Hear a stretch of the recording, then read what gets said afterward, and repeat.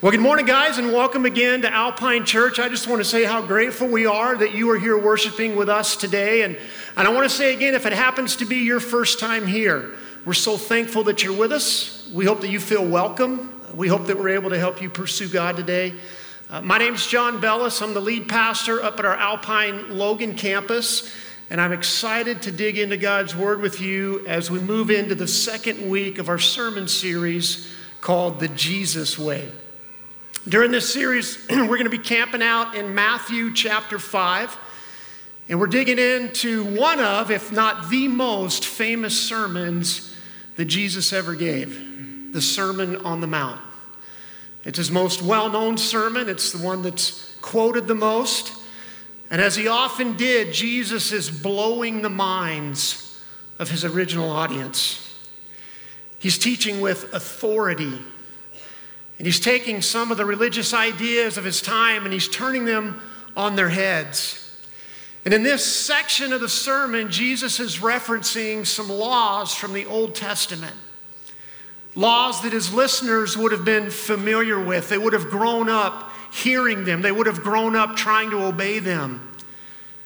And he tells them basically these really just skim the surface. There's way more to it.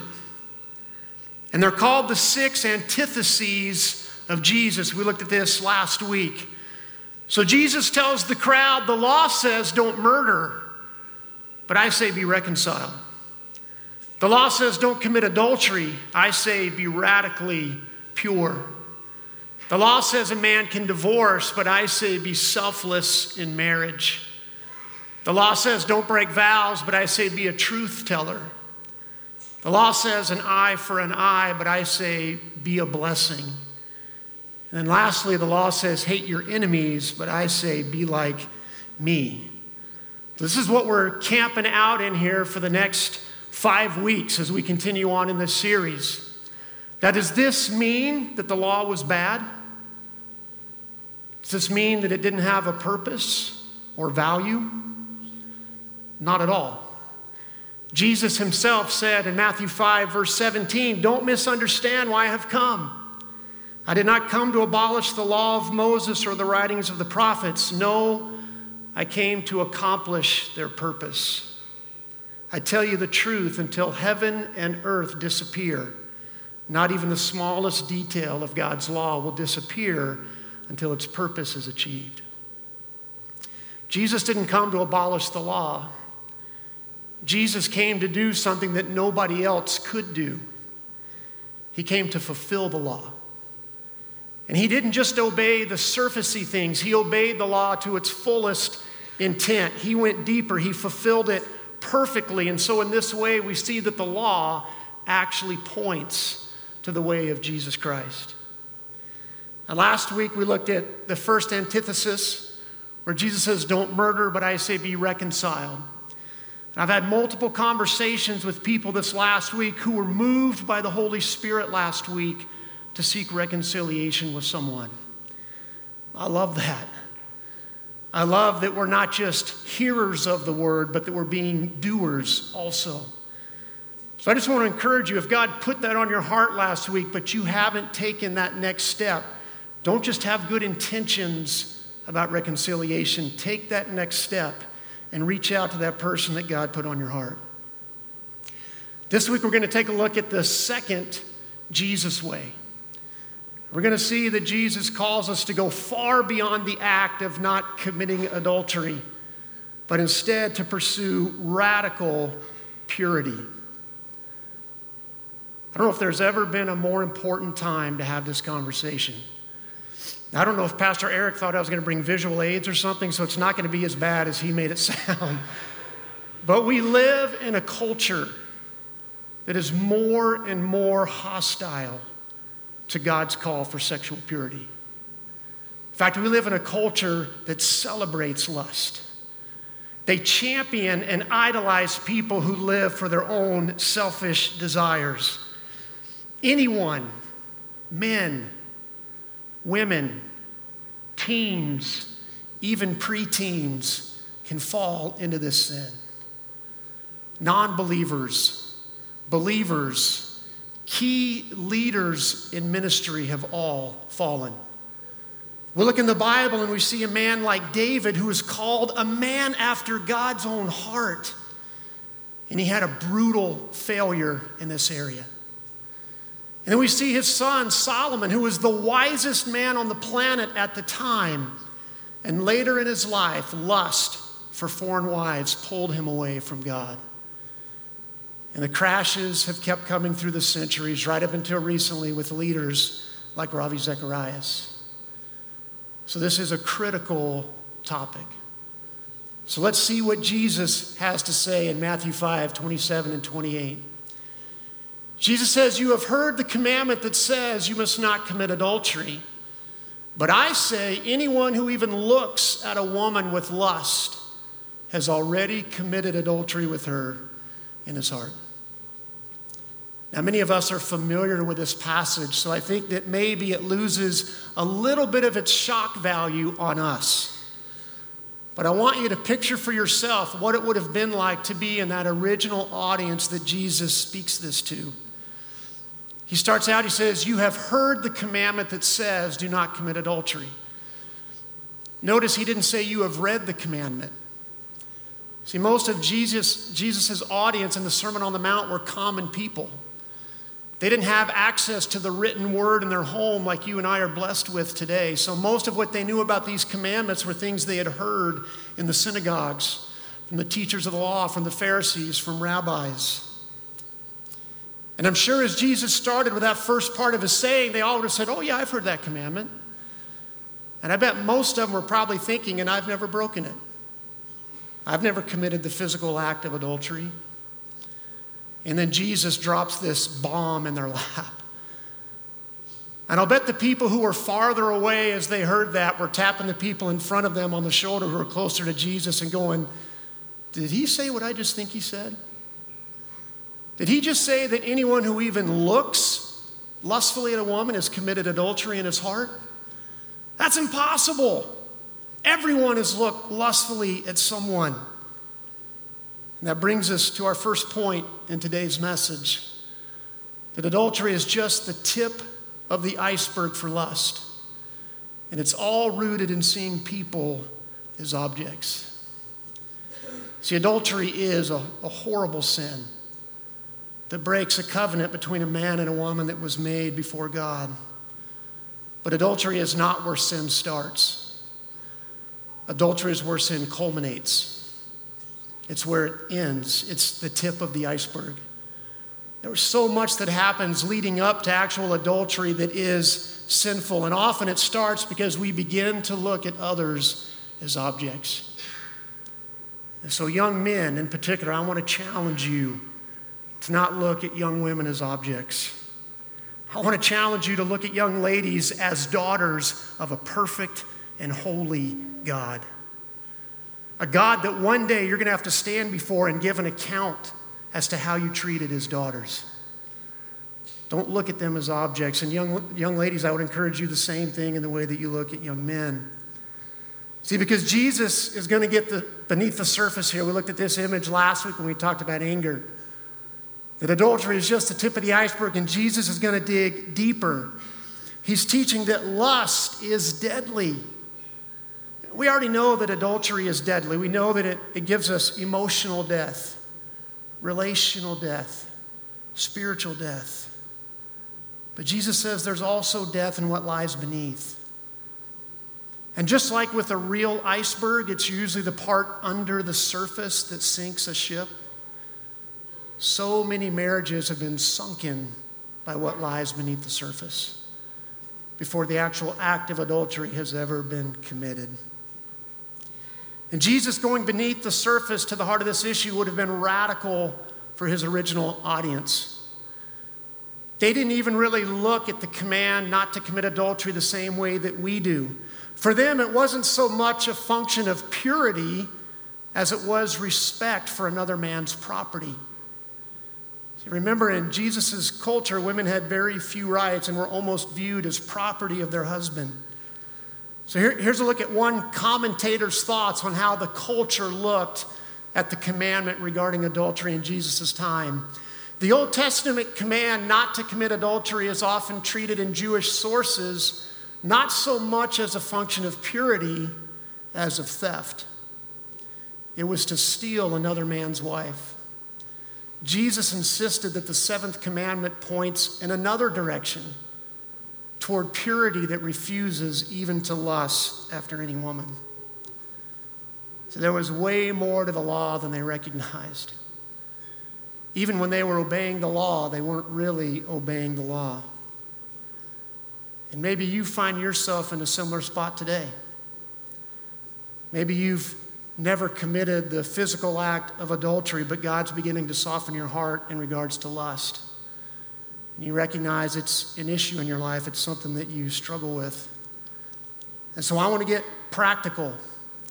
I want to talk about how to recognize the pattern of sexual sin and then how to be free from it. So that brings us to our next point, and that's that sin follows a predictable pattern. Sexual sin follows a predictable pattern. I mean, think about it. You don't hear about a faithfully committed husband or wife leaving the house one morning and then committing adultery over the lunch hour without many, many things leading up to that. Now, I know Hollywood would like us to believe that happens all the time, but it's just not the way it happens in the real world. So we're going to talk about this pattern that sexual sin typically follows, and we're going to see that there are 3 stages to sexual sin.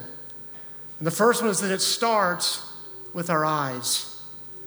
Sexual sin starts with our eyes. Did you know the porn industry is a $98 billion a year industry?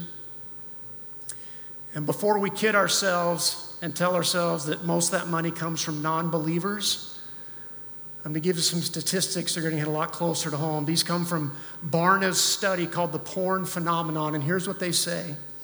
41% of males age 13 to 24 who identify as practicing Christians, not nominal Christians. These are people who attend church regularly, who say they're reading their Bible. 41% of males age 13 to 24 view porn regularly. 23% of males age 25 and older who identify as practicing Christians view porn regularly. 13% of females age 13 to 24 who identify as practicing Christians view porn regularly. And 5% of females age 25 and older who identify as Christians view porn regularly. So ladies, you're doing a much better job than the men are, but I will say the fastest growing segment of people viewing porn are women. Now, the definition they used of regularly viewing porn is that they're actively looking to seek it out at least once or twice a month. So this isn't where you just happen to be scrolling through your feed and something accidentally pops up, or where you're looking at Instagram and your eyes linger on that one picture for a couple of extra seconds. This is actively seeking out porn to view it. Our eyes are so important. Jesus says this in Matthew 6, 22 and 23. He says, the eye is the lamp of the body. If your eyes are good, your whole body will be full of light. But if your eyes are bad, your whole body will be full of darkness. And we see warnings all the way back in the book of Proverbs, Proverbs 4, 25 and 27. Look straight ahead, again, the idea of our eyes, and fix your eyes on what lies before you. Mark out a straight path for your feet. Stay on the safe path. Don't get sidetracked. Keep your feet from following evil. Again, look straight ahead. Fix your eyes. See, if you were to continue reading chapter 4 and then into chapter 5 of Proverbs, you'll see that most of this is about keeping his son away from the adulterous woman. It's in the context of sexual purity. And the challenge to control what we look at is important because sexual sin starts with the eyes. And it's not enough to just remove the things that we shouldn't look at. We want to get in the habit of replacing that with things that we should look at. Here's that encouragement in Numbers 15, 37 through 39. So think about the idea of what this means to look at. Throughout the generations to come, you must make tassels for the hems of your clothing and attach them with a blue cord. That way, when you see the tassels, you will remember and obey all the commands of the Lord, instead of following your own desires and defiling yourselves as you are prone to do. This isn't about legalism and how we dress. I'm not encouraging you guys to go home and make tassels for your shirts or your pants.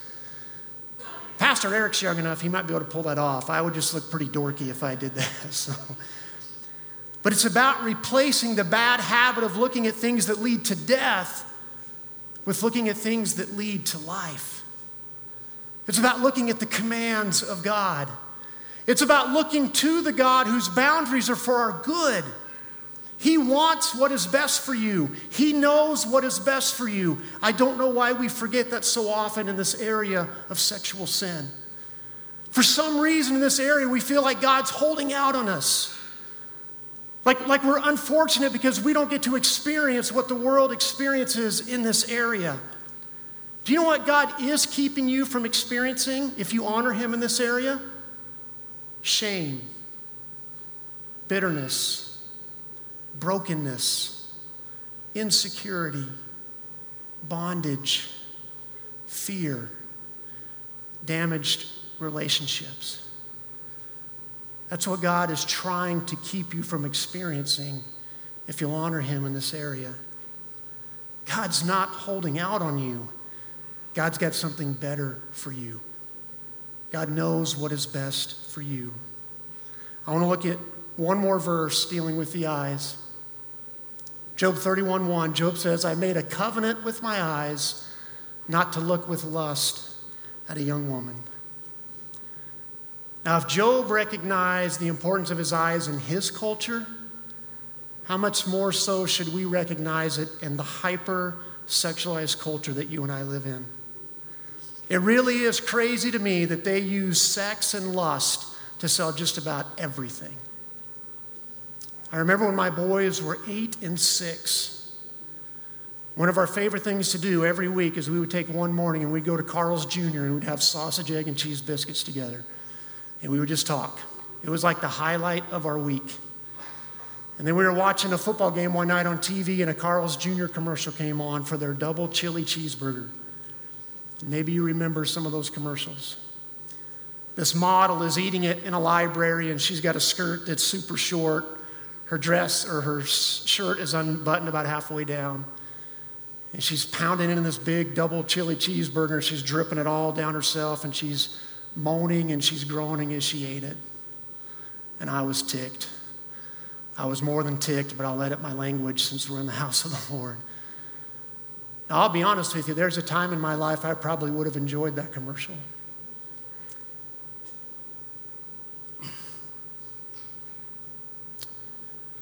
But with my boys there, God convicted me of how evil that was. And I remember turning the channel, and I was like, are you serious? They're using sex to sell a cheeseburger. A cheeseburger, guys. It wasn't a cologne commercial. It wasn't a condom commercial. It was a cheeseburger. I thought it was absolutely ridiculous. So we quit going to Carl's Jr. For 4 years. We didn't step foot in one of their restaurants. We didn't go through the drive-thru. We didn't buy their sausage, egg, and cheese biscuits until they pulled those ads. And my kids didn't even get it. My 6-year-old didn't even know what lust was. But we had a lot of conversations about how important it is what we look at. Because if we leave our eyes unchecked, it moves to the second step, which is our heart. If we leave our eyes unchecked, guys, it's going to get into our heart. Now, we're not talking about the organ in your body that pumps the blood. We're talking about our innermost being, our thoughts, our wills. Here's some more commentary on how Jesus' original audience would have understood the heart. It says, the heart is the center of a person's life and made to note their thought, emotions, and will. And Jesus is saying that the person who lusts has committed adultery in the very center of his being. See, when it moves from our eyes to our heart, we start to attach emotions to it. We start to play out the what ifs and the possibilities. We start to tell ourselves that we deserve to fulfill the desires of our heart. Now, that usually doesn't happen on just the first look. I think for most of us guys and gals, the first look at an attractive person doesn't cause our mind to go there. but it doesn't usually take long. I remember my junior high and senior high Sunday school teacher always used to say the first look is usually pretty innocent, but the second look's probably going to lead you somewhere that you don't want to go. It gets into our hearts so quickly. Here's another warning from Proverbs 4:23. Guard your heart above all else, for it determines the course of your life. Guard your heart above all else. If our heart is really the center of our will, of our thoughts, of our desires, of our intentions, it's easy to see how that's going to direct the course of our lives. So when you notice those lustful feelings getting inside, when they go from your eyes to your heart, man, get rid of them. Cast them out. Ask God to take them from you. They're going to happen from time to time. It's just part of our fallen nature, but ask God to take them out.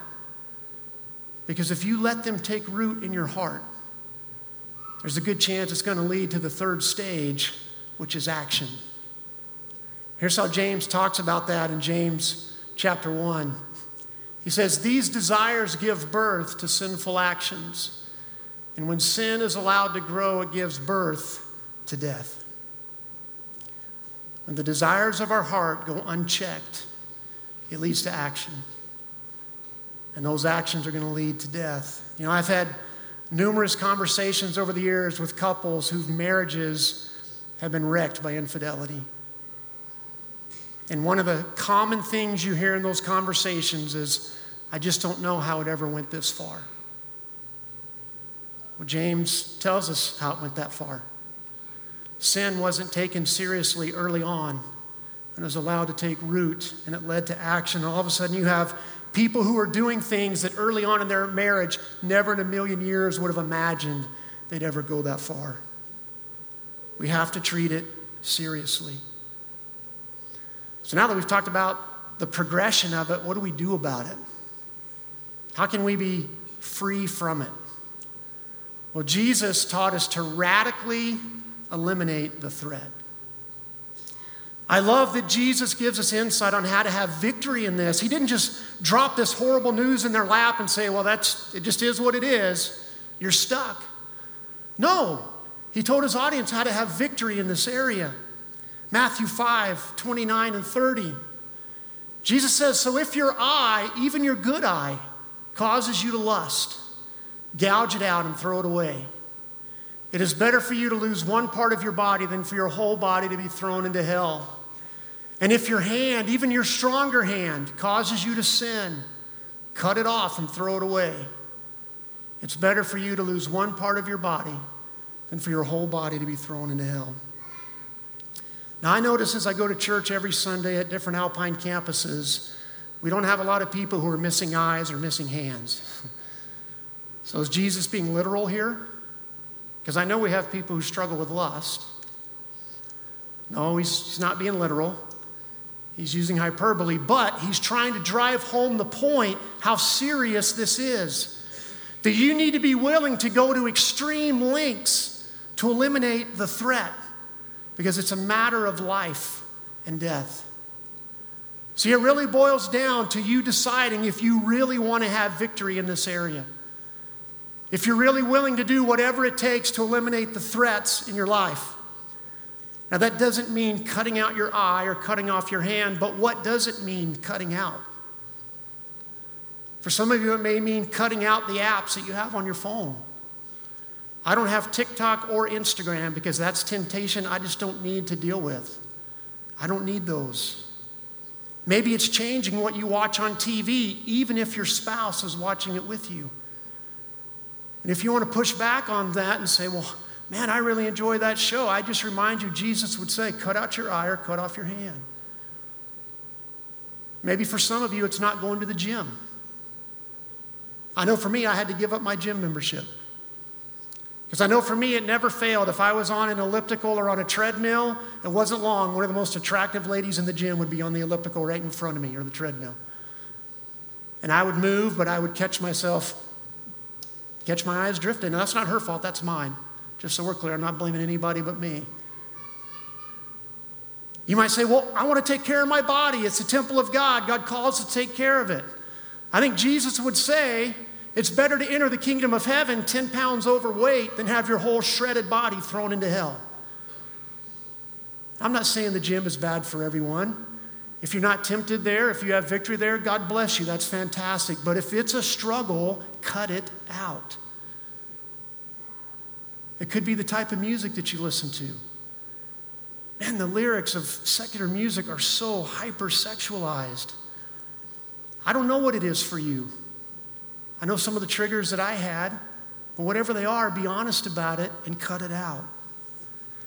You know, we hear this term battling pornography in a lot of Christian circles. I think most of the people who use that term aren't battling at all. They're playing with it. They're treating it like a game.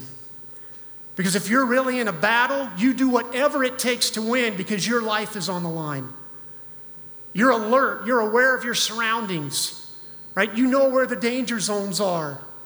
You bring in other people. You recruit other warriors to help you. You put up good defenses. You're well trained in the weapons of war if it's a battle. Does that sound like the way you're battling this issue? Or are you really just playing with it? Are you aware of the triggers that cause you to stumble? Do you know when you're most vulnerable? Have you brought other Christian brothers or sisters in and recruited them to help you fight this thing? Do you know how to use your weapons? Do you know how to use God's word to speak against the lies of the enemy? See, if you're struggling with lust and you're not doing those things, don't expect to have victory. And I'm not trying to come across as someone holier than thou. I'm speaking as a broken guy who's had my own failures in this area. I sat in a sermon much like this one about 13 years ago, and I was challenged, and I basically just filed it in the back of my mind. I wasn't in vocational ministry at the time, but I was very active in my church. I was serving in several leadership positions. In fact, I had multiple people asking me if they could submit my name to be on the elder board of our church. And I told them, no, I'm not qualified. But I didn't have the courage to tell them why I wasn't qualified. See, I looked the part on the outside, but inside I was dealing with lust. I would have told you I was battling it, but I was just playing with it. It started innocently enough. I was reading a Sports Illustrated article about Florida State's upcoming football season. I grew up in Florida. I'm a diehard Noles fan, even though they've been horrible now for 10 years. And there was a link in that article to the Florida State cheerleader page, and I clicked it. And all of a sudden, dozens of other cheerleader pages are popping up. And they were fully clothed, but I was definitely looking lustfully at them, and that escalated. And next thing you know, I'm looking at full-blown pornography once to twice a week. The season lasted about 5 months until my wife caught me. And it killed her.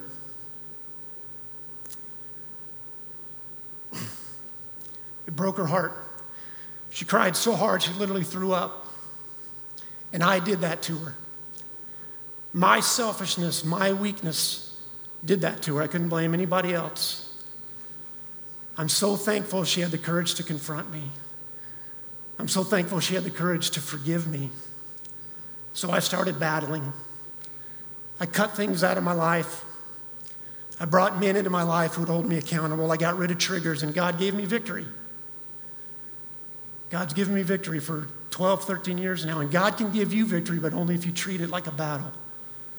You got to be willing to do whatever it takes. Now, as with most sin, that's not just us trying harder in our own power. So I want to talk about this trifecta for Christian living. First, it's God's Spirit. See, we've got to ask the Holy Spirit to empower us to do the things that please God. We've got to ask the Holy Spirit to work with us. We've got to stay connected to the vine. Jesus said, if you stay connected to me, you will bear fruit. It's one of my favorite verses in the Bible. He doesn't say you might bear fruit or you'll have the opportunity to bear fruit. He says, if you stay connected to me, you will bear fruit. What's one of the fruits of the Spirit? Self-control. You want to have victory in this area, you need self-control. It's also about God's Word. It's about putting God's Word into your heart. It's about replacing those things you're not going to look at with God's Word, with things that lead to life. We know that God's Word is profitable for teaching, for reproof, for correcting, and for training in righteousness. And then lastly, it's about God's people. Get a handful of Christians, same sex as you, who can help you battle this, who can encourage you, who can pray for you, who can help hold you accountable. You need that. Maybe you've tried that already and it's just not going anywhere. I would ask you to consider the recovery group that they have here. So on Friday nights at 6:30, where you can get people who've been through probably the same thing you're going through, who can rally around you. I want to wrap up with one last passage, Colossians 3:1-3. Since you've been raised to new life with Christ, set your sights on the realities of heaven where Christ sits in the place of honor at God's right hand. Think about the things of heaven, not the things of earth. For you died to this life, and your real life is hidden with Christ in God. You see the same pattern of eyes and heart here in this verse? It says, set your sights on the realities of heaven. Think about the things of heaven. In some translations, it says, set your heart on the things of heaven. Eyes, heart, and the actions will follow. I know this has been a pretty heavy sermon for some of you, because I sat where you're sitting 13 years ago. So I want to close by reminding you that God's grace and forgiveness are bigger than any failure you've had in this area. When God nailed your sins to the cross, He nailed all of them to the cross, including sexual sin. I can honestly stand up here and tell you that God has fully redeemed my marriage. My wife and I are closer than we've ever been. We're healthier than we've ever been. Even our intimacy is healthier than it's ever been. I think she would say that as well. It didn't happen overnight. It took time. I had to rebuild a lot of trust. So if you failed in this area, I want to remind you that trust is earned. You can't demand your spouse just trust you again. You've got to go about earning it. Or maybe you're here today and you're the spouse who's been betrayed, and you just don't know how God will ever put the pieces back together again. I just want to remind you that God specializes in that. God can redeem your situation. We have a God who loves to make beauty out of ashes, and I know He wants to do that for you. Let's pray. God, I thank you for your forgiveness, which knows no limits. Jesus, I thank you for going to the cross and taking our sins, even our sexual sin, and nailing it there when we put our trust in you. God, I want to lift up two groups of people now. I want to lift up, first off, the individual who maybe is stuck in sexual sin right now. God, I pray that you'd help them to see that it really is a matter of life and death, that it'll just bring death and destruction. And I pray that they'd battle it. I pray that they wouldn't treat it like a game anymore, God, but that they would do whatever it takes to eliminate the threat. God, I pray for those who have been betrayed by a spouse or by a loved one. God, I pray for healing, for restoration, for redeeming. We thank you that you are a God who redeems. Lord God, for all of us, men, women, young, old, would you help us to pursue radical purity? And would we know that it's not because you're holding out on us, but it's because you have something better for us. And I pray all this in Jesus' name. Amen.